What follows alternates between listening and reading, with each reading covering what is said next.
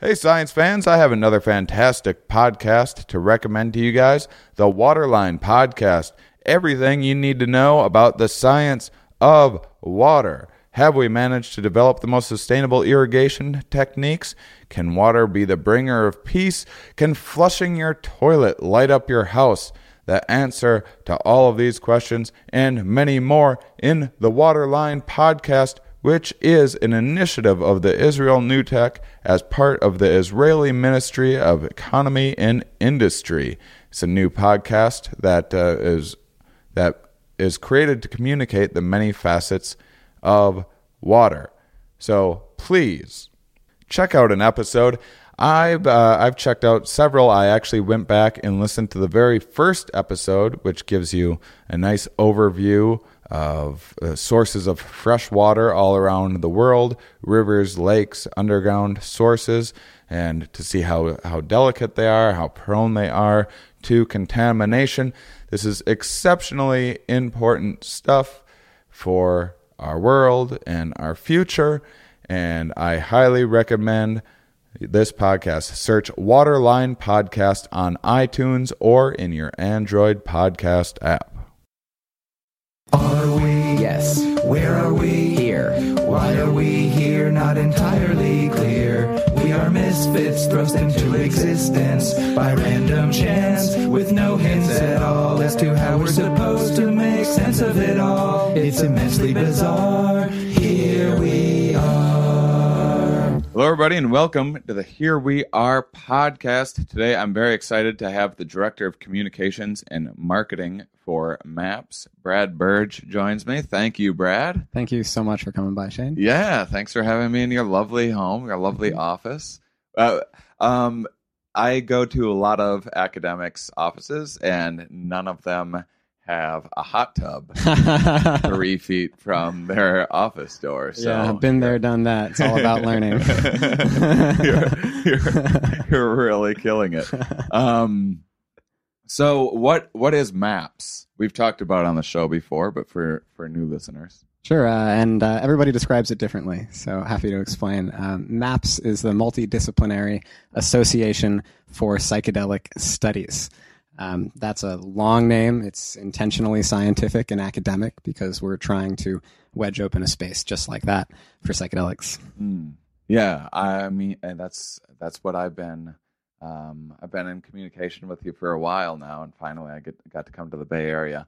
But this is what I've been trying to take a very in my stand-up show. I try to take a very scientific and what I think is pretty balanced approach to it, and talk about like the descheduling and whatnot. Because I mean, I just if you run around like in the psychedelic communities, you'll always run into a few people that are way out there in it, and I'm trying to, but I think that they can be such a useful tool for so many people, and there's just such an insane stigma. So I'm glad that science is starting to come around once again to these studies. What's the history of MAPS?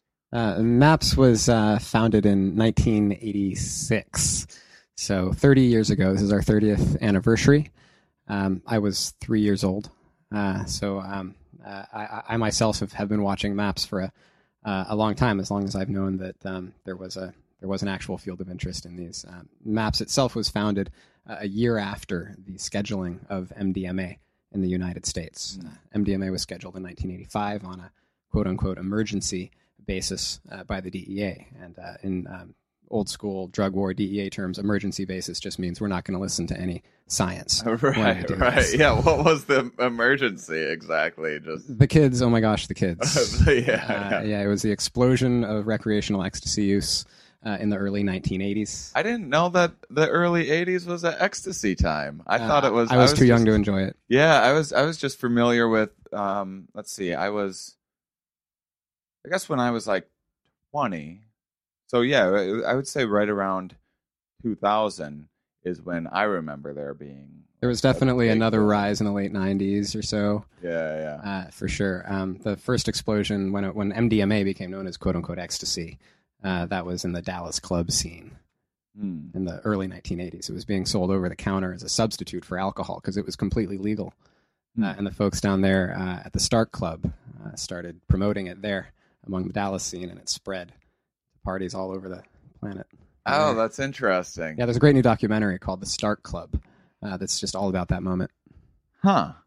So it was as an alternative to alcohol. So like I have never heard of that. That's interesting. That seems so people would just go to this club like quite often and like, this is what I'm doing for my weekend. Absolutely. And this was happening for a number of years. They were making millions and millions of dollars selling ecstasy. People would stay all night. They might drink less alcohol. Some might drink more, unfortunately. Right. But they would have a great time. And there was this huge explosion of culture, of expressionism, and just sort of gender bending and experimentation and all of this really cool, interesting stuff that was happening in the 80s as a result sort of inside this club scene. And, of course, this terrified the powers that be running the drug war. I mean, what did they even point to? Was it like was there like a couple deaths or something like there were a couple of pretty high profile ecstasy related deaths, overdoses, overheating, dehydration, things that we're still seeing. I mean, just this summer, every summer there's more and more deaths related to ecstasy due to the lack of safety, lack of education, and just the general adulterated compounds that are circulating on the criminal market. That was happening back then too, and that's what precipitated the law enforcement crackdown. I know a lot of people that drink, and I've drank well on MDMA before, and it's never seemed like the best idea in the world. I never had any ill effects from it, but I just know, I'm like, you shouldn't do that anymore. That's stupid. What does the research say about mixing those? Do you know anything about like what's actually happening? We're still learning a lot about how MDMA is working in the body. We do know that it works strongly on the hormonal system. So it can cause dysregulations in body temperature and the ability of the body to process water and to rehydrate. Alcohol also dehydrates. Right. And then there's the added problem of alcohol severely lowering inhibitions and just generally exposing oneself to risks. And when you combine that with MDMA and its feelings of empathy, you can get into some real trouble. Yeah. You're feeling all lovey-dovey. You just want to like jump off. I don't think people actually jump off at things. I don't know. Maybe it happens once in a while. But so there's some high profile, and then they just made it a Schedule I drug, and we've talked about Schedule I a bit before. Yeah, it's actually a really interesting history. That first year or so after it was criminalized, there was a moment about a couple of months period right after that 1985 scheduling where it was legal due to a refusal, or there was a law enforcement administrator within the DEA that rejected the emergency scheduling, removing it from Schedule I just for a couple of months. And then it was put back on, and that's where it stayed ever since. There were scientists and therapists, researchers from all over the planet that came to the DEA in D.C. to testify, including Rick Doblin, my boss, who founded MAPS, to testify on all of the research that had been done, on all the therapy that was being done with MDMA, and what therapists all over the planet had seen with MDMA. And of course, all that was ignored. So was MDMA used as therapy before it hit the streets? It was.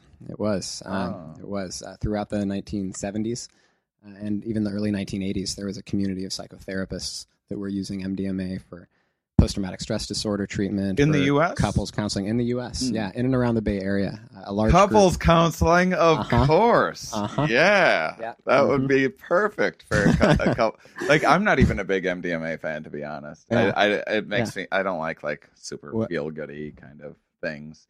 I'm more into like mushrooms and DMT. But yeah, that's from what you've seen. that is. I mean, I've been I've hung out with ladies on MDMA before and stuff, and girlfriends and whatnot, and definitely that has been a productive thing for relationships. Yeah, for sure. There was just and of course MDMA and LSD are a little bit different, but there was recently a show on the Mad Men about a year and a half or 2 years ago where a couple that were in a difficult relationship and living together took LSD together. Of course, this takes place in the 1950s. LSD was also being used in therapy in the 1950s. Right. And they roll around on the floor together for a while, and they have this insight about their relationship. And one of them rolls over to the other one and says, "You know what, honey, I don't love you anymore." And the woman says, "Me either. I think we should not live together anymore." And they go off and they separate and they live happy lives. And so it's like these psychedelic insights, whether facilitated by MDMA or LSD, it's like it's more showing the path forward. It's not like immediately healing the relationship. You might decide to go your separate ways, but that's the power, you know? Right. Well, it's definitely, I mean, my experience of psychedelics, especially as an adult, I mean, when I was younger, I used to, treat it more as like a party drug or something like that, which is kind of silly. Kind of a waste. It's so much more productive as therapy, but it always. I always come away with, not always, but most of the time, I come away. Sometimes I have some mushrooms. I go for a nice hike with friends or something like that. I have a pleasant time. I don't get anything out of it, but a lot of times, if I just like sit and write or whatever, it's usually stuff that's just right on the cusp of my consciousness, or I'll like kind of intellectually know it, or like something a good friend could probably tell me about myself, or a therapist could probably tell me about me. But it's right there, and then I just kind of see it much more clearly, and it usually has just a much more significant, lasting change. Yeah. I think something to note is that psychedelics is a large class, right? It's psilocybin, mushrooms. There's the whole tryptamine class. DMT is one of those.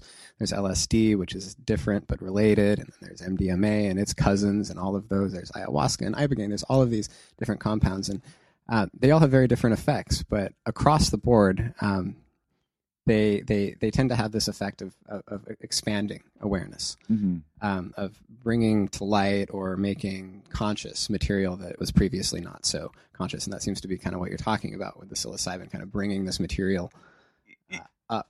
Yeah, absolutely. I mean, we talk about consciousness quite a bit on the show. We probably talk about non-conscious more on the show than consciousness, because, I mean, that's the majority of the brain is non-conscious processes. Our consciousness is kind of the tip of the iceberg, but it's really just kind of.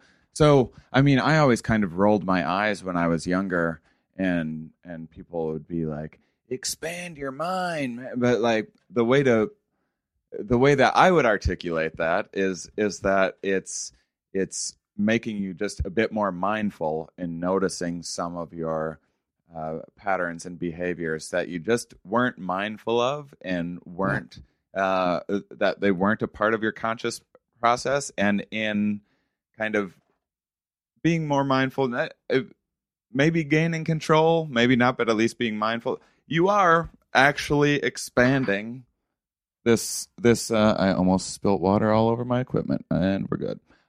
You are actually expanding your consciousness, what the information that is available to your conscious selves, which is where we are, what we live in, this thing that we're trapped in, and gets a little claustrophobic in this weird chain consciousness sometimes, and it's nice to expand it a little bit. Yes, psychedelic, it means mind manifesting. The term coined by Humphrey Osmond, 1940s, mind manifesting, or bringing out the mind, psyche and delos, to bring that out. So again, psychedelic is not a clinical term in the sense that it doesn't describe a particular chemical class. It's more about what it's doing in the process and what's happening. So I'm curious with the scheduling stuff. So you have like MDMA, and then when did MDA come out? Do you know? Yeah, MDMA, or MDA rather, relative of MDMA, was actually used and recognized in therapy before MDMA was. Oh. It's actually a little bit older as far as the amount of research that's gone into it, and the amount of psychotherapy. Claudio Naranjo was, or is still, a psychiatrist. In the 1970s, he did significant therapy sessions using MDA and other compounds as well. MDMA simply became more popular, largely due to well, aside from its effects, it does have slightly different effects. So there's that. But also it was popularized very widely by Sasha Shulgin, who was a chemist who sort of rediscovered and popularized MDMA in the late 1970s to his therapist friends. So there was some popularization and promotion of MDMA specifically. It's a beautiful history. So my question is, well, one, did MDA become, was it scheduled at the same time as MDMA? It was scheduled before MDMA. Oh. Yeah, I'm not sure exactly the year. Why did that happen? Yeah, I don't. You don't know? So with MDMA, isn't it easy enough for a chemist to just change the molecular structure a little bit and then just make a new drug that is unheard of and unscheduled? And it sure is. If you've got the equipment, if you've got the knowledge, then it sure is. And if you have the precursors, the chemical precursors to these, which of course themselves are illegal. And that's what Sasha Shulgin was doing. He was licensed by the DEA in the 1970s to experiment, to synthesize new psychedelic compounds related to MDMA and also related to tryptamine. So he synthesized himself, working in a private lab in the San Francisco Bay Area, hundreds of new psychoactive compounds, and then tested them on himself and his wife and his close friends. So MDMA was just the first of these, 2CB, 2CE, 2CI, this whole phenethylamine class of what are now known research chemicals. Many of those were invented by Sasha Shulgin, working legally under the auspices of the DEA. why were they having him do that? He was a skilled pharmacologist and inventor. He had previously consulted with them on one of the MK Ultra projects and then left because he didn't like what they were doing, and then just retained his license, and they allowed him to continue experimenting, presumably so that they could keep up with the new synthesis of novel psychoactive compounds on the expanding black market. And so are there lots of other classified ones that most people just haven't ever heard of, or are they behind? The list of Schedule I compounds right now is an encyclopedia of chemistry. You almost have to know chemistry to understand what it is they're making illegal now. Now, by default, when a new compound comes out, if a chemist working in a lab tweaks a molecule just a little bit, so say they tweak the MDMA molecule and just make it slightly different, it's by default legal. It's legal to possess, it's legal to distribute, it's legal to manufacture until it's explicitly moved to Schedule I by an act of law. So on a weekly basis, the federal government is reviewing new compounds that have been synthesized and that they have found or confiscated, and then making them illegal. So there's usually a lag time there. Yeah, I mean, how are police even finding these new they pull someone over and they find a drug and they test it and it doesn't test, and so then they're like, send it to the lab or something. Yeah, like that. Exactly. And they connect enough of those and they make them illegal. That is interesting. And so then they just, so without research or anything, they're just like, oh, this is a new one, let's just make that illegal. That is right the logic of the war on drugs. It's the assumption that all of these drugs in this class can only be used for abusive reasons and cannot be used for benefit. It's a knee-jerk reaction. We're conditioned over the last 40 years of propaganda to assume that when new psychedelics come out, somebody's say no. Say no. Say no. How about say no thank you? It's like a little more polite. Like, why you gotta be a dick about it? Like, I just offered you drugs. They're trying to scare you. Just say no. So this is an intense situation, kids. Yeah. It's like you're just gonna alienate your peers. You could say, no thanks for your generous offer, but I'm not interested. Oh, okay. So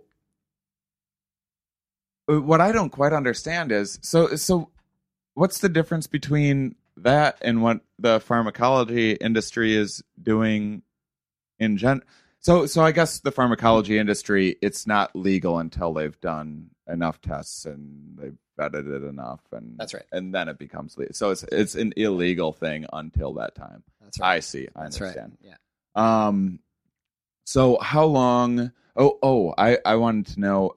I've been hearing so much about this stuff lately, and I don't know anything about it. I feel like I really don't know my stuff because I'm not familiar with 2CB and the other ones that you mentioned in that class. Yeah, and alphabet soup. Yeah, I hear a lot about them, and I have no idea what they are or what they do. Could you? Yeah, they're part of the class of drugs called phenethylamines. So similar to MDMA. MDMA and MDA are also within this class. And ultimately, that whole class of compounds comes from the cactus. So the original basic compound that's being manipulated there with the phenethylamine class is mescaline, which comes from the peyote cactus or from the San Pedro cactus. Right. If you do San Pedro, is that just mescaline then? That is just mescaline and a number of other miscellaneous plant-based alkaloids that interact with the mescaline. I did that for the first time recently, and it was delightful. Super chill. That's one of the older ones. Yeah. I'm surprised it took me so long. Ripe age of 36. I hadn't even done mescaline. I mean, what have I been doing with my life? It's not as cool as it used to be. Well, I just heard like everyone said so many good things about it, and I never heard, because everything else you'll hear so many bad trip stories about LSD and mushrooms and stuff like that, and I've never heard any bad. Not that should be careful here. I'm not promoting the use of recreational drug use and blah blah blah. I know that's not what your organization's about, and I certainly don't want to like put you guys in a bad negative light. You guys are doing science. I'm just sharing my personal anecdotes, not encouraging others. So how long have you been working with MAPS? It's been a really awesome 7 years now. How did you get into it? I started as an intern. I was in grad school at the time. I was at UC San Diego, and I was working towards a PhD in science and technology studies and anthropology of science and all of that. And I was really interested in the work MAPS was doing, turning these illegal drugs into legitimate medicines, and that shift that had to happen over the political spheres, the economic spheres, the scientific spheres. It had to happen to turn this concept of a drug into a concept of a medicine. So it's going to sort of trace that historically. And I was like, well, how am I going to learn about what's happening here? Well, I'm going to take the anthropological approach, and I'm going to go embed myself with this amazing organization in Santa Cruz, close to my hometown, and help them edit documents and that kind of thing. So I did that for a couple of years. Ultimately decided that, watching the sort of expansion of medical marijuana in the state, the great work that MAPS was doing, I no longer really wanted to work on a dissertation, just examining the intellectual aspects of what MAPS was doing. But I really wanted to connect with the drug policy community and learn more through action than through studying. So just stuck around long enough that got hired to do education for him. And you were telling me before we started recording that that you guys had a bit of a growth spurt recently. Well, yeah, it's been amazing. 1986 to mid-1990s, MAPS was just Rick Doblin. It was one guy with his laptop trying to raise support among the research community and the therapeutic community and the government for this research. So it's just a one-man show for a really long time. And then slowly, as resources grew, as more regulators started approving protocols, as more donors started supporting the work, as more headlines started coming out about the failing of the war on drugs and the expansion of the research, just the resources grew. So the tools are continually increasing. Social media has helped a lot in our ability to reach new people. The interest of the Silicon Valley tech community in creativity and consciousness expansion. So we're getting more and more support. And as a result, we're able to grow our infrastructure so that we can thereafter reach more people, raise more funds. We've raised about $36 million in the last 30 years for psychedelic and medical marijuana research. And now, because of this expansion of research that we have to do, this last phase of research, to get MDMA approved for use in psychotherapy for PTSD, we have to raise another $30 million over the next 5 years. So we're expanding greatly. When I started at MAPS 7 years ago, we had 7 people on staff. Now we have 27. So we're a very, very quickly growing organization. It really feels kind of like a psychedelic startup. Yeah, I mean, it seems like this is the time. I feel like it's really making a comeback. Science and psychedelics are starting to. I mean, I'll talk off the air with a lot of scientists that I interview, and if I feel comfortable enough, I sometimes share that I get into psychedelics here and there. I don't make much of a secret about it. I do a show about it, and I stand up and tour the country talking about psychedelics. But it definitely seems like I was expecting it to be more of a taboo to like the scientific community than it is. Most people are like, "Oh yeah, you'd be surprised how many people are interested." Yeah, there's a little corner of researchers, old school psychiatrists and so on that are still hesitant, still been conditioned by the war on drugs and just kind of don't want to go close to it, don't want to be associated with the stigma. But Right. Increasingly, there's just a lot of interest. It's being seen as a professional opportunity. I talk with students who are deciding to go into therapy training, to become therapists because they know that psychedelics are going to be available for use in therapy in the coming years. In the next 6 years, really, is what we're looking at. So it's inspiring a lot of new people. And yeah, there is less stigma. I think just being able to have out in the open, honest conversations about them is going a long way. Well, because the history is so strange. I took just like I've been taking this brief little.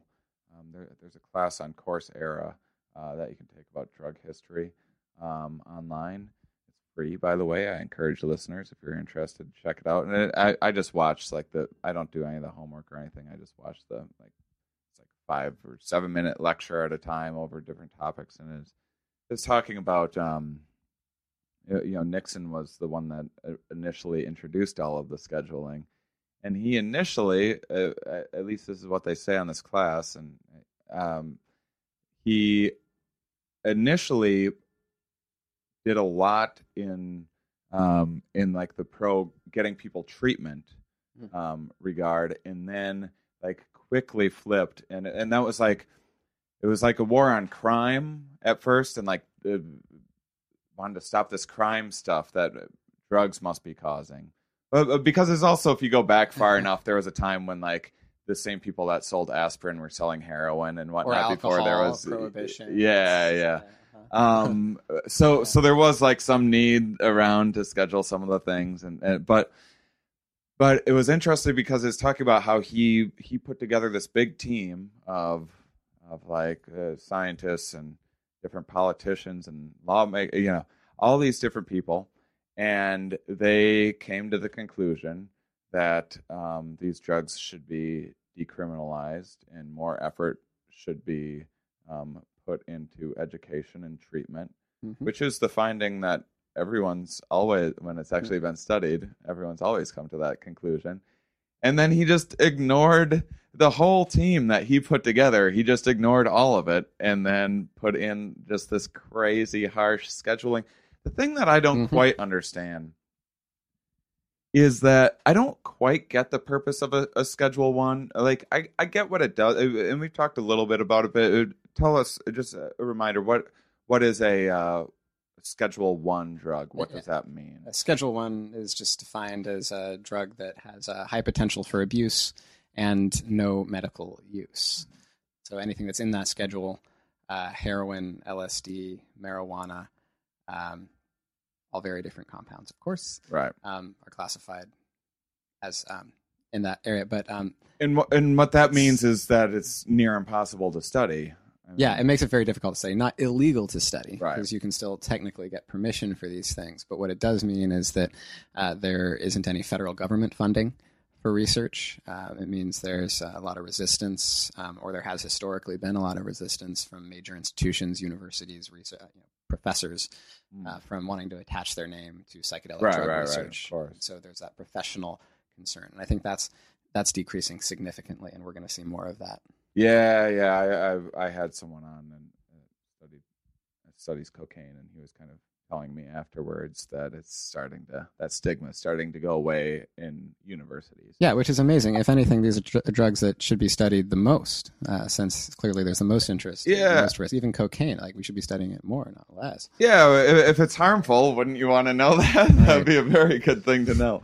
But that's interesting. I actually didn't know that you can't then get federal funding. I wasn't aware of that aspect of Schedule. You can get federal funding into Schedule I drug research if you're looking into the harms of the drugs. Oh. So it's interesting you pointed to this Nixon commission where he invested all of these federal resources in putting together this committee researching the harms of marijuana and other drugs, and then they come back and say, hey, actually you should go ahead and make these legal. Yeah. So just how that war on drugs just turns back around on itself there. In the same way with the MDMA research we're doing right now, FDA was very resistant up until the mid-1990s to approving any sort of research into the benefits of Schedule I drugs, including MDMA.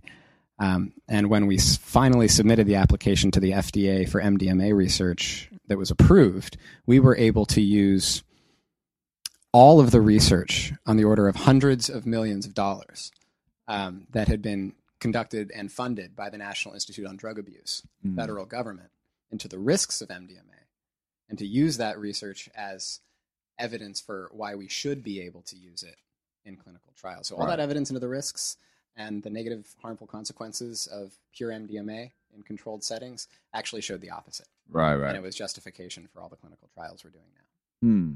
Yeah, that's so this is what I wanted to bring up. This is what is the most confusing to me about this whole ordeal, is that a Schedule I doesn't necessarily mean that it's more of a penalty for using or manufacturing, like, say, cocaine. If you have cocaine and marijuana, cocaine's a Schedule II, I believe, right? And then marijuana is a Schedule I drug. But if you get busted with cocaine, the penalties are much harsher than getting busted with marijuana, which is a Schedule I. So there's cocaine and there's crack cocaine. So crack cocaine is Schedule I. Oh, okay. So it's essentially the same compound, but processed in a different way. Mm-hmm. So, for example, THC or synthetic THC, which is approved for medical use, is Schedule II, whereas marijuana is Schedule I, which contains it. So crack cocaine sentencing is the same at the federal level as for, say, marijuana sentencing, or it's looked at in the same category. But I would be in more trouble for regular cocaine than I would for marijuana, even though it's a Schedule I. I don't think that the schedules don't seem to necessarily define the level of penalty, right. And so if the level of penalty isn't increased, and if the level of penalty is meant to deter people from doing it, and it's the scheduling itself isn't adding to that deterrent, I don't understand what the benefit to the government would be to make something a Schedule I if isn't it just two things: law enforcement resources. So if something is an offense punishable by any form of law enforcement, then that justifies the investment of resources into law enforcement. So the DEA, its very existence is contingent. The bulk of its funding is for enforcement related to illegal drugs. Although increasingly, DEA is focusing its enforcement efforts on the circulation of legal drugs, prescription pharmaceuticals, which are circulated outside the prescription system. So increasingly, the DEA is focusing on that as well. But if something is illegal, then the DEA can get funding, local law enforcement can get funding, and funding means jobs, and funding means more personnel, more equipment, and so on. Also, when something is illegal, you can lock people up for it. And if you can lock people up, you can selectively enforce. So there's an inherent racism and classism built into it. And then, of course, there's the prisons, which rely on the war on drugs to stay full. Yeah, that's there's plenty of vested interest. Yeah. Well, of course, and there's such a long history of that. Like opium, it was like, oh, we don't like these Chinese, and they're smoking opium, so let's get rid of that stuff. Right. This cannabis stuff, we're going to change the name to marijuana so we can associate it with these dirty Mexicans that are criminals or, whatever. That's so you get that, and people, you just trigger people's inner racism. Yep. to pitch that. And it is funny that it was during like the big civil rights movement when there was this huge crackdown on this, mind expanding. Yeah. thing. Yeah. And Nixon, our favorite topic of this conversation. Well, he was a good president otherwise, but this drug thing. Yeah. Yeah. He was. That was an explicit effort at that time. Yeah. To target radicals, countercultural radicals. They found the link between LSD and Students for Democratic Society, major radical group at that time. Also, the civil rights movement. There was a lot of overlap between the explosion of psychedelics and radical activism at that time. And in fact, a recent statement from someone who was working closely with Nixon at that time, who was still alive, one of his key advisors, has stated publicly that, in fact, the explicit justification for the war on drugs in the Nixon White House was the targeting of minorities and student radicals. So that's where it comes from. Yeah. Okay. So, I understand all of like kind of what's happening like behind the curtain or however you want to phrase that. But and think, with corporate prisons making money off of a full prison, if you can get a bunch of prisoners together to teach each other how to cook meth so that when they have their felony and can't get a job anywhere else, they know how to land themselves back in there. I get like all of that kind of stuff. But what was the actual, what was like the publicized reason for making something a Schedule 1? Like why, like what are they actually saying? Like, we need to make this a Schedule 1 because this is so dangerous we shouldn't even study it? Or usually they're citing high profile deaths, so deaths that make the media, or emergency room visits. Emergency room visits is an interesting statistic too, since we're talking about how the war on drugs justifies itself. Yeah. Is that if somebody gets admitted to an emergency room and they're tested for compounds, for what's in their blood, they come up positive with, say, alcohol and marijuana, they get counted as both an alcohol statistic, so somebody in the emergency room for alcohol, and a marijuana statistic. Yeah. So that stat will say somebody came into the emergency room on marijuana, which leads us to believe that was the reason for their admission. Right. That is some shady stuff. Yeah. Wow. And then also, on a similar note, when you hear statistics about people who are in treatment, quote, in treatment for drug abuse, always ask how many of those people in treatment are there by choice and how many were referred by law enforcement, which is to say people are given a choice of you can go to jail, pay a huge fine, or pay a huge fine and go to treatment. People are going to choose treatment. Right, of course. Yeah, so they're quote unquote in treatment for drug abuse. Yeah. It was just, I just bullshitted my way through it. It was stupid. So I feel like the answer is that the scheduling just isn't based on logic in any way. And like, I'm trying to figure out what the logic is in a place where there isn't any. It's coming from a different place in the body. It's not from the mind, it's from the heart. It's coming from a place of fear. Huh. That is... Doesn't anyone ever get, like, questioned publicly about... I mean, you never see this brought up in the news or anything like that. More and more. There's some great organizations, the Drug Policy Alliance, various marijuana reform organizations that are starting to bring, or have been bringing that conversation to the national level for a while, although we don't see it in press conferences. We don't see our politicians getting asked these questions publicly regularly. Presidential candidates aren't hammered with this question. Marijuana, that's where we're starting to see something. Yeah, but certainly not psychedelics. Certainly not starting to see that just yet, at least not at the broad reform level. We are seeing it in the clinical research, and it's working there, but you don't need an act of Congress to do research.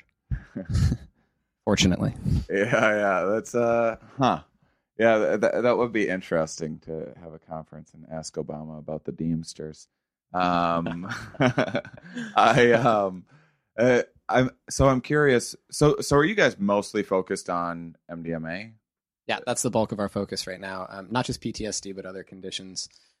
We are supporting other research, sponsoring other research into ayahuasca. We've done some LSD research. And big focus right now, in addition to the research, is planning our next big conference, which is happening in April of 2017, April next year. That's Psychedelic Science 2017, which we're hoping is going to be the largest psychedelic conference ever to take place in the U.S. Awesome. I'm hoping to make it there. I hope you can. So you're doing these. So you said MDMA.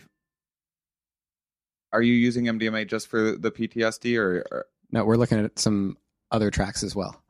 Our main focus is the PTSD, with the most studies going on. We also have a study of MDMA-assisted therapy for social anxiety in adults who are on the autism spectrum. So to break that down just a little bit, that's using MDMA combined with therapy to reduce feelings of social anxiety in people with Asperger's or on the autism spectrum. Not to cure Asperger's or to treat autism or anything like that, but rather to just help people with autism and Asperger's feel more comfortable in social settings. Does MDMA have an effect on testosterone? Not directly on testosterone, but on oxytocin, which is another hormone. Yeah, the bonding. Yeah, right. The bonding trust. Right, yeah, we talked about that a fair amount. Well, I only ask because testosterone seems to inhibit empathy and ability to read social cues. Instead, that explains a lot. It would explain why males are autistic, and it inhibits. Oh man, I better not try to BS some jargon right now because neuroscience is a bit of a weak suit for me. But I was just reading an article about it, and yeah, it's. I don't even want to say because I'm just going to screw it up. But I read an article about testosterone inhibiting empathy, which I mean, it makes sense when it explains a whole lot of things when you look around the world. It does. Empathy is exactly what we're going for with all of it. It's an element in all of the MDMA research. Yeah. So I was just curious because I've also anecdotally noted that a lot of psychonauts tend to be. Male psychonauts tend to, I'll just say, be a bit more in touch with their feminine side, or they certainly seem to be less like macho men, like they don't have the big egos and like they want to drive big trucks and that sort of thing. Thus explains the attraction of bro culture towards psychedelic. Bros. I think bros get into psychedelics thinking it's a party drug, and then do it at their frat or whatever, and then learn a few things about themselves, and then hopefully, or just have a horrible. I mean, sometimes you learn something about yourself, and you're like, "Oh no, I'm a frat boy. That sucks," and that can be traumatizing for people. So, how do these studies work? How do you get participants? I mean, I guess what I'm sort of asking is, how can I become a participant in a study? How do you go about finding participants and vetting them? Yeah, if we had $1 for every time. Yeah. We already would have funded the $30 million. It's a careful selection process. We're doing double-blind, placebo-controlled research, so the results have to be replicable. And then also we want to reduce the risk as much as possible. We're using pure MDMA, so the risks are minimized, as opposed to, say, ecstasy and Molly, which could contain anything and often do. So people call us. They get into a waiting list for the study.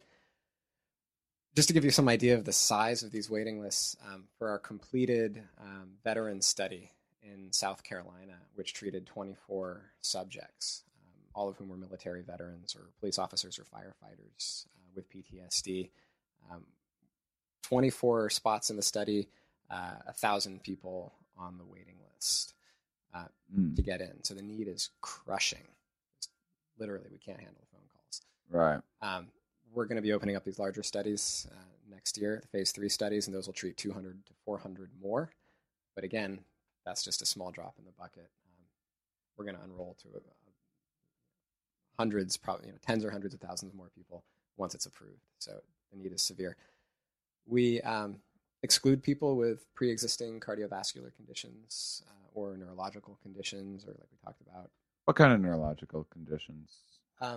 Anything that the physicians involved in the study think might interfere or make the MDMA more risky. I don't know what those might be. But they are listed in our study protocol. We keep all of our documents online on maps.org, all of our study protocols with our inclusion and exclusion criteria.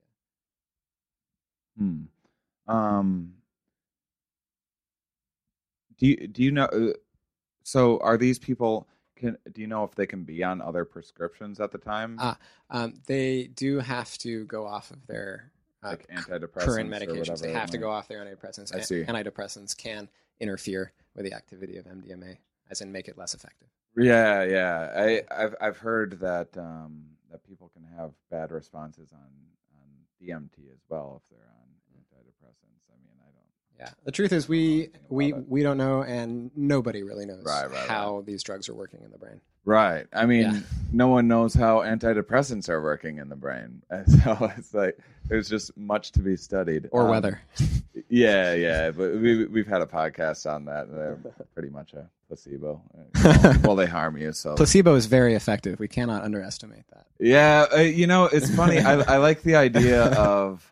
I mean, I feel like life is just picking your best placebos. That's great. But I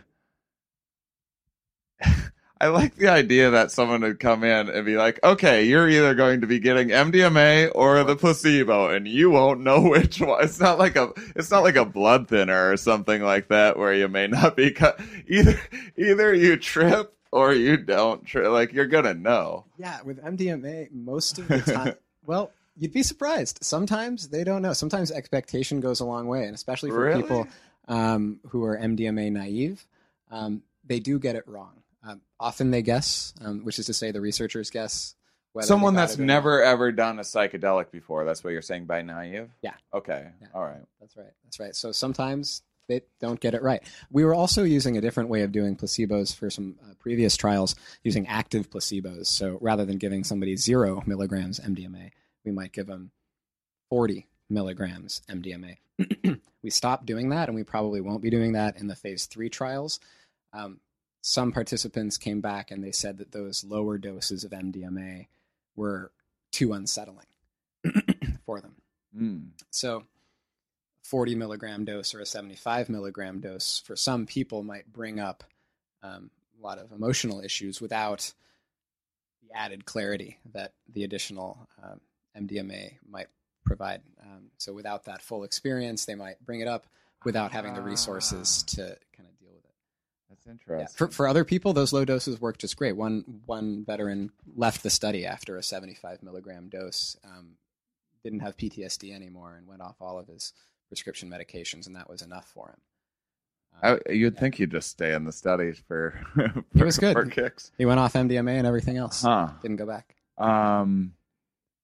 Yeah, that's interesting. It's like because like DMT, they say you need like 3 big rips basically if you're doing it recreationally, and the second one is like very intense and scary, and if you don't go forward, like if you get that third one, you like break through to this clear space, but the second one is just, if you stop there, it's really confusing and like kind of scary. It's just like a bad mushroom trip or something. Yeah, we're finding out how to use these things still.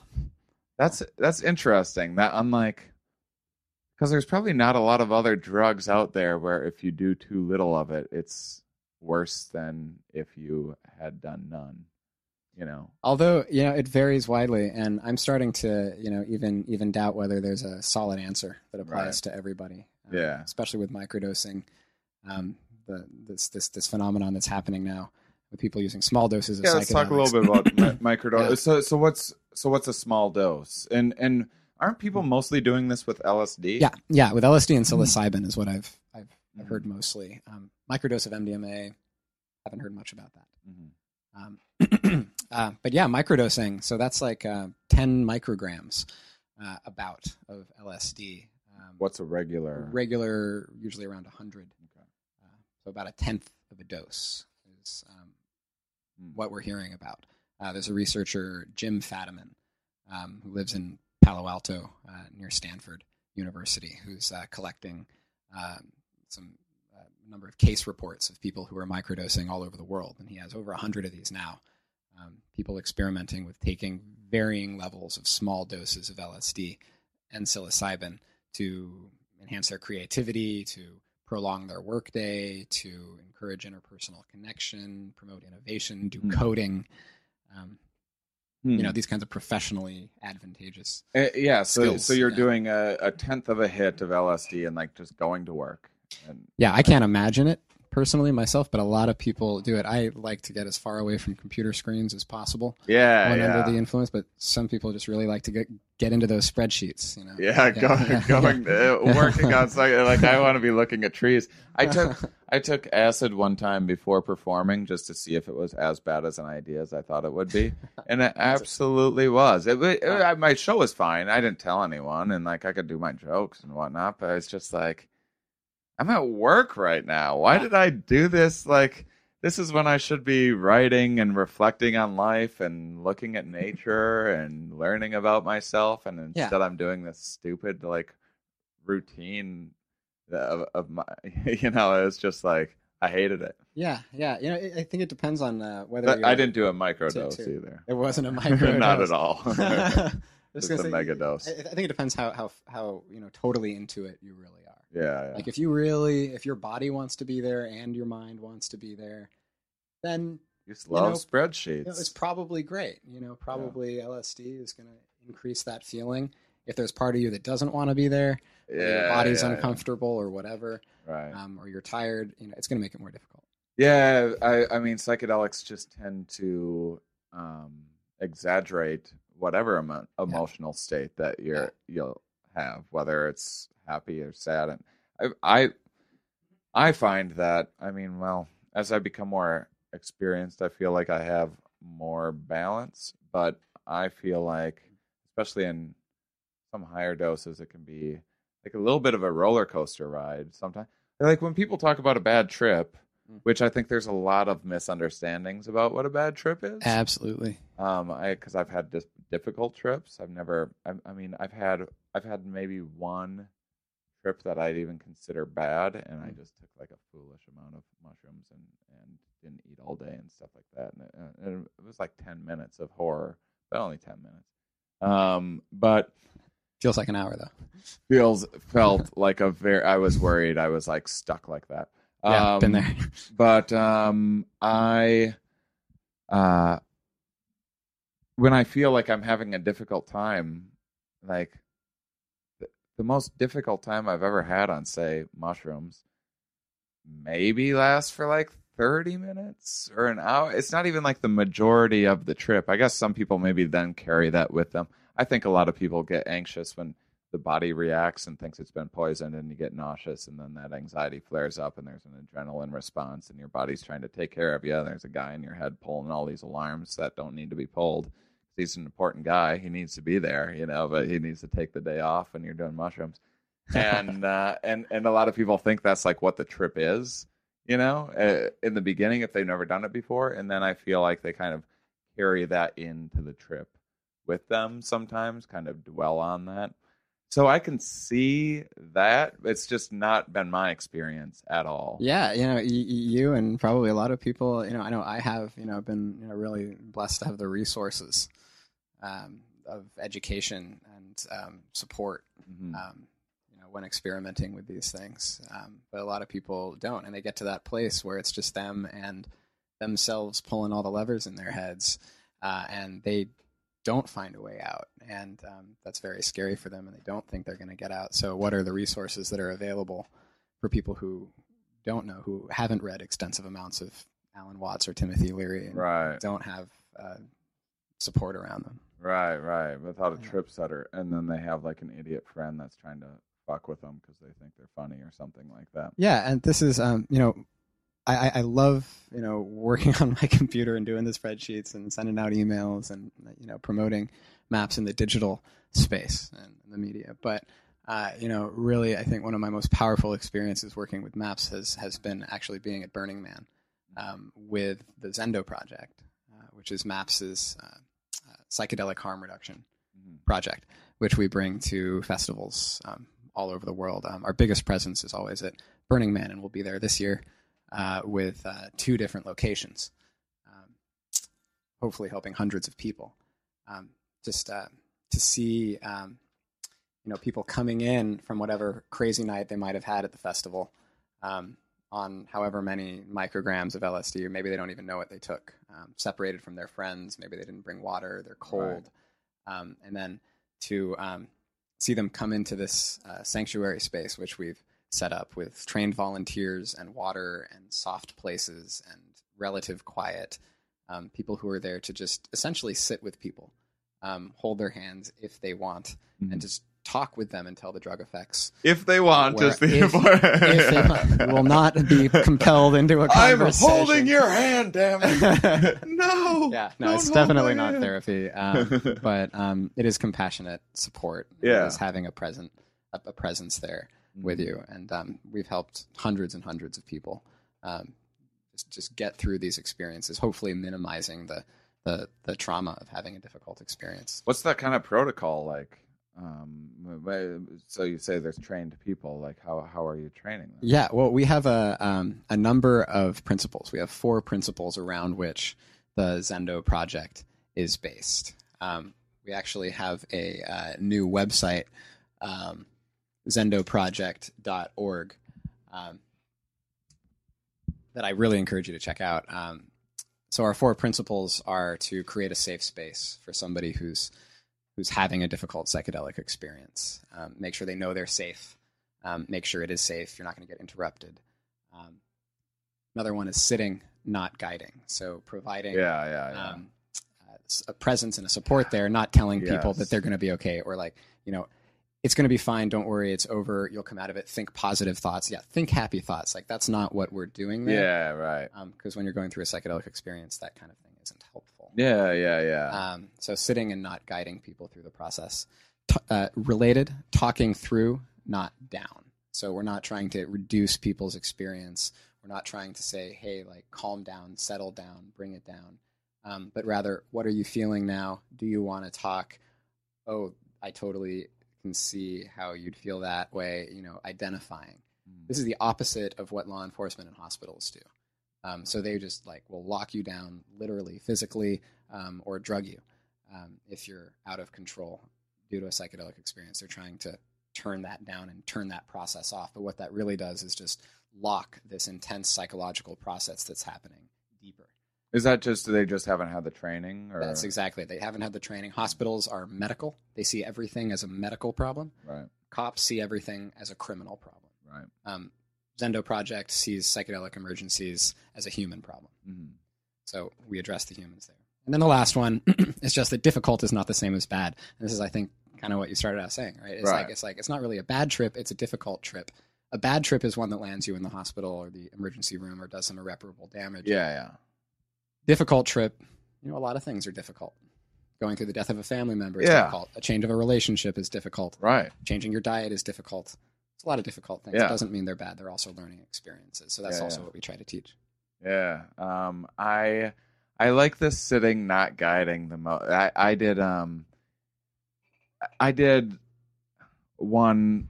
Well, it was 2 in a row, but I did 2 ayahuasca ceremonies, and I had done lots of DMT before that. And for the listeners, ayahuasca has DMT is the active ingredient, and DMT is just you smoke it. It's fast, it's 10 minutes long trip. Ayahuasca's longer, like 4 or 6 hours, something like that.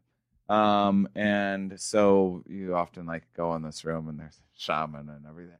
I did not enjoy having a shaman at all. Maybe I've just tripped so many times that's I just don't want people telling me how to enjoy my psychedelics. I just wanted to go outside and sit and write my thoughts and just have my own thing. I wasn't in danger. The music was fine enough. I didn't care to listen to 20 people puking around me. It just like was not my scene. It totally makes sense. It doesn't always mesh. Psychedelics have been used across all sorts of cultures for a long time. And ayahuasca developed in a culture that was in the jungle, that was Amazonian, in small villages and communities that were very interconnected with strong religious authority figures as part of them. And that's how ayahuasca came about and became part of indigenous spiritual practices. As Americans, maybe we're not as enthusiastic about having a strong spiritual figure, right? Just from our conditioning and from what we're used to, right? So, I just did a episode on personalities. I rate low in agreeability. I'm a cynical, argumentative person, and that counterindicated with ayahuasca. Yeah, well, so it was like, I had a pretty strict-ish religious upbringing that I still have some, bitterness about that I've had to make peace with, and whatever. It wasn't nothing. It was just like I just didn't ever buy into it and stuff. And it always seemed like it was just reminiscent. I remember when I was a kid and I'd look at church and everyone like saying the same thing all the time, like not even thinking about what they're saying and just like repeating these words, and they seemed kind of meaningless and it like really scared me a lot. Like everyone seemed like, and so I'm just so averse to any kind of church-like setting. Like I have a hard time at weddings of like great friends of mine. I have a hard time like just being in a church in general. So that was like, I think it was weighing on me a little bit. Too similar. It was a little too churchy for me. But I think some people would absolutely love that, and certainly I think something like ayahuasca isn't something you can just go out and do by yourself to try it out for the first time. You'd need someone that knows what they're doing. But anyway, we're a ways off from that. Let's reel it in a little bit. I want to, as we're wrapping up, so as and a big part of, first off, what can people do to contribute to this cause if this is something that people are listening and they're like, well, that does sound, this scheduling stuff does sound a little ridiculous. Maybe we should do some more studies, and maybe people are finding some benefits to this stuff, and they want to support MAPS or Zendo. What should they do? There's lots of ways to get involved. People from high school students all the way up to senior government administrators. There's ways for everybody to help. So first one is just learning about what we're doing. We've just nipped just the absolute tip of what's happening in the psychedelic research world in this conversation. So maps.org is the first place to go. Sign up for our email newsletter. I send out emails a lot about stuff that's going on. We're all over the social media interwebs, of course. We're fundraising a lot for what we're doing. We're a nonprofit. Again, no major pharmaceutical company or government investment so far in psychedelic therapy research. So we need donations from $5 to $5 million. Every tiny little bit helps a lot. We also have ways to volunteer through our website. Sign up to volunteer either at MAPS, doing research, doing administration, communication, or for the Zendo Project. If you're heading out to Burning Man, actually this year, we're still looking for volunteers for the Zendo Project. So if you go to zendoproject.org, you can fill out a volunteer application there up until July 1st. So you got a couple more. I would love to trip sit. I think I like to think of myself as a good trip sitter. I mean, usually I'm doing it while I'm also tripping, but I think that I'd be good at it while sober as well.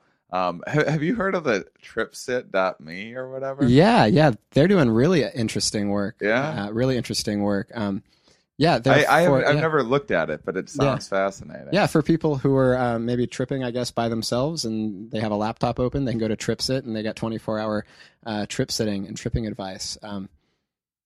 If I need trip sitting, I'm not too close to a computer screen and probably can't sit up and engage, but for a lot of people, that could be really useful. And that's the online version, essentially, of what we're doing with the Zendo Project. Yeah. And so listeners, I'm not going to harp on it at all, but I've never My episodes are free. I've never asked for personal donations from you guys. I've never asked for money in any way. But I do always encourage you to pay it forward if you enjoy this podcast. And fans of mine have probably heard me talk a lot about psychedelics on other podcasts and probably know me from that as well. So this is something that you're probably passionate about. So reach out, get involved, support financially, do whatever you can. If you guys do this big study, right? So what? I mean, I know what maybe the ultimate goal is, but what are the next steps? So there's the study, and then you learn that it is therapeutic for this or that, whatever findings you have, PTSD or whatever it might be, beneficial for this, and then so is the first step to then get it descheduled, because therapists wouldn't be able to use it until it's not a Schedule 1 anymore, right? Therapists should be able to use it as soon as it's approved by the FDA. The descheduling of MDMA should happen immediately following the FDA approval. Because there still aren't some pain pills like Schedule 1 now? They would be Schedule 2 if they have an approved medical use. Oh, I see. Okay. All right, that's interesting. So, and then the hope is that then you'd be involved in possibly training therapists and training is going to be the next big thing. We are already training scores, just dozens and dozens of therapists in the treatment method, so we can do those phase 3 trials. And in the meantime, people can get training in any sort of professional licensure for therapy. Marriage and family therapists, nurse practitioners, all sorts of different professional licensures will work for it. So once the FDA approves it, MDMA-assisted psychotherapy for PTSD MAPS will be able to train therapists publicly in how to do the therapy. We'll also be able to sell MDMA to pharmacies so they can distribute it to psychedelic clinics where people can go in, receive psychedelic therapy, stay the night, get it covered by insurance. And get the actual MDMA that has been approved and is safe and doesn't have whatever other stuff. Or, I mean, you're at least... might not be safe for everyone ever, but you're at least going to be getting what you're supposed to be. Sure getting. Can. Talk about an exciting future for research. We just placed an order for 1 kilogram of pharmaceutical grade MDMA from a research supplier in the UK. So we'll be getting that soon. That cost us about $400,000. We've raised about $185,000 worth of that so far. Oh, that's going to be a wonderful day when that arrives. I mean, listeners, please go to Maps and check out more, because this really is just the tip of the iceberg of all of the information that's out. I didn't prepare for this interview in any way, and I've been taking a few notes, and there's a million things that I didn't even get a chance to ask or talk about. So there's so much more to know. And I will be doing more podcasts like this in the future, especially thanks to people like Brad, who are helping me find legitimate and interesting researchers and other people in the field. So thank you, Brad Burge, for joining me. Thank you, Shane. It's been great. And thank you, listeners, for being curious. You guys are the best. Thank you, everybody, for listening. Speaking of psychedelics, I'm excited to announce that my show, A Good Trip with Shane Moss, about psychedelics, is the tour that I'm doing with it for the fall is really coming along. We can't announce all the dates yet because we're still locking a few things up, and we keep on adding cities all of the time. It started out, we were shooting for like 30 cities, and now it's looking closer to like 50. It's going to be going through at least December. We're adding more venues all the time. Each night I'm going to be in a new city, maybe one day off a week on off nights like Monday where it's harder to get people out. And the show's just incredible. It's the best act that I've ever put together. Not to brag or anything.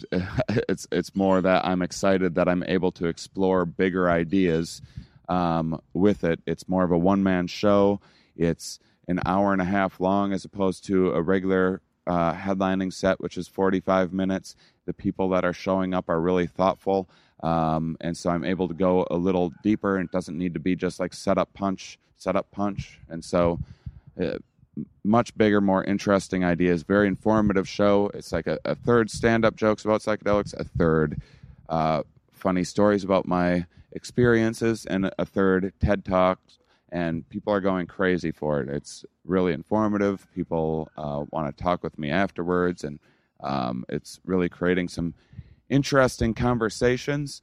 And so because I'm working so hard on that, one of the things that I'm doing is I'm lining up tons and tons of promo on especially big podcasts that I'll be doing. That'll be coming out right before, like in September sometime, a whole bunch of big ones confirmed already.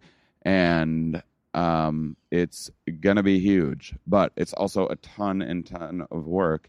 And so I'm taking a week off of the podcast next week. I have a couple in the bank. I was debating whether to take a week off or not, but this time of year is so hard to get academics because it's summertime and school's out. People are away on vacation, so I'm spending 5 times longer than usual having to reach out and find guests and lock up dates.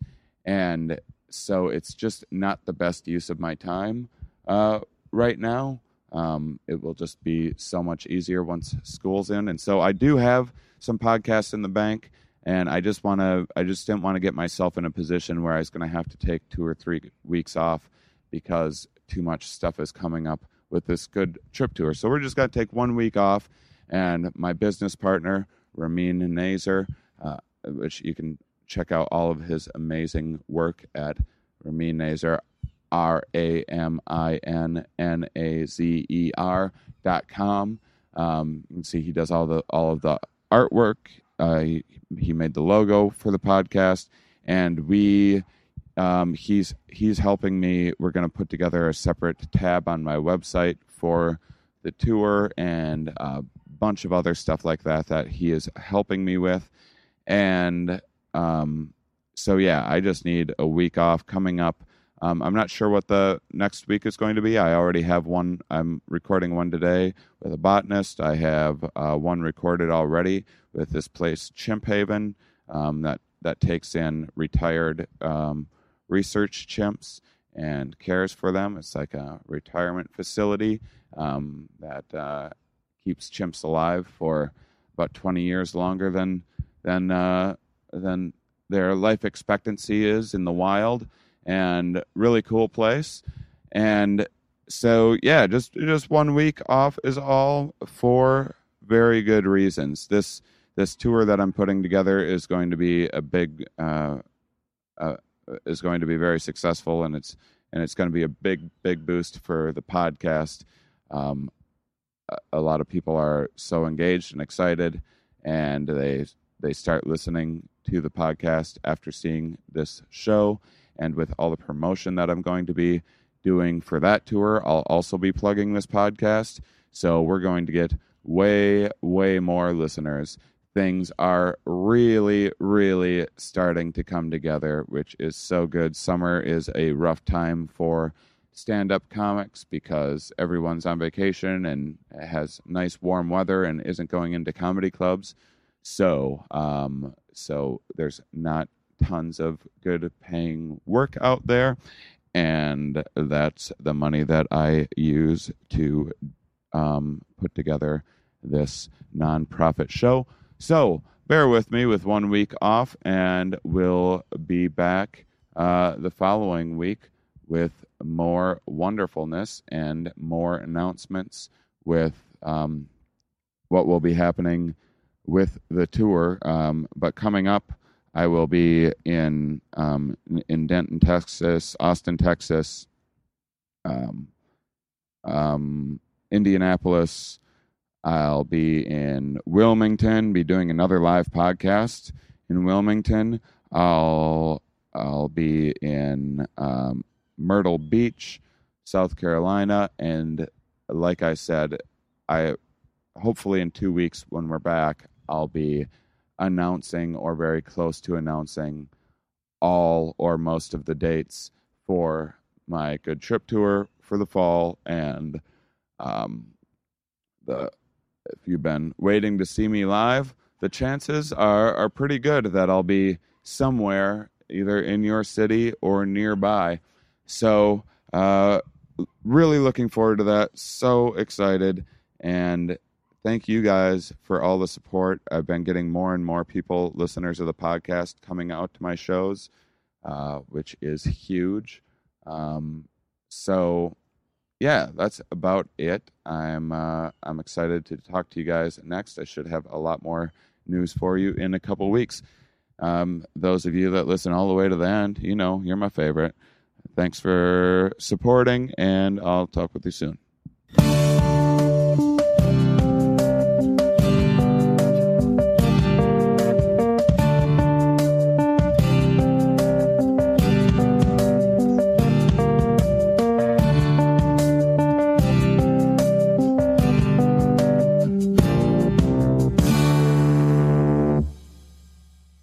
Hello, I'm Dave Ross. Hey, and I'm Hampton Yount. And we host Suicide Buddies on Starburns Audio. That's right. It's a podcast about suicide, but not to make light of it. We actually talk about suicidal thoughts, depression, kind of with a sense of levity that Dave and I have with each other. He's my best friend. Come on. Yeah, we're buddies. Suicide Buddies. That's the title. One of our favorite episodes that we've recorded so far is about this guy, Jan Potocki, who was a Polish aristocrat in the 19th century. Mm-hmm. And he, one of the reasons it's possible that he killed himself is that he thought he was a werewolf. Oh. Check out a clip.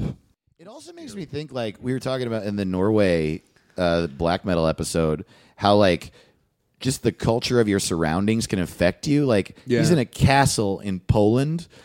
He's like, I mean, if you lived in a castle in Poland and no one knew anything about anything, you might be like, I'm a bat. I'm probably a bat.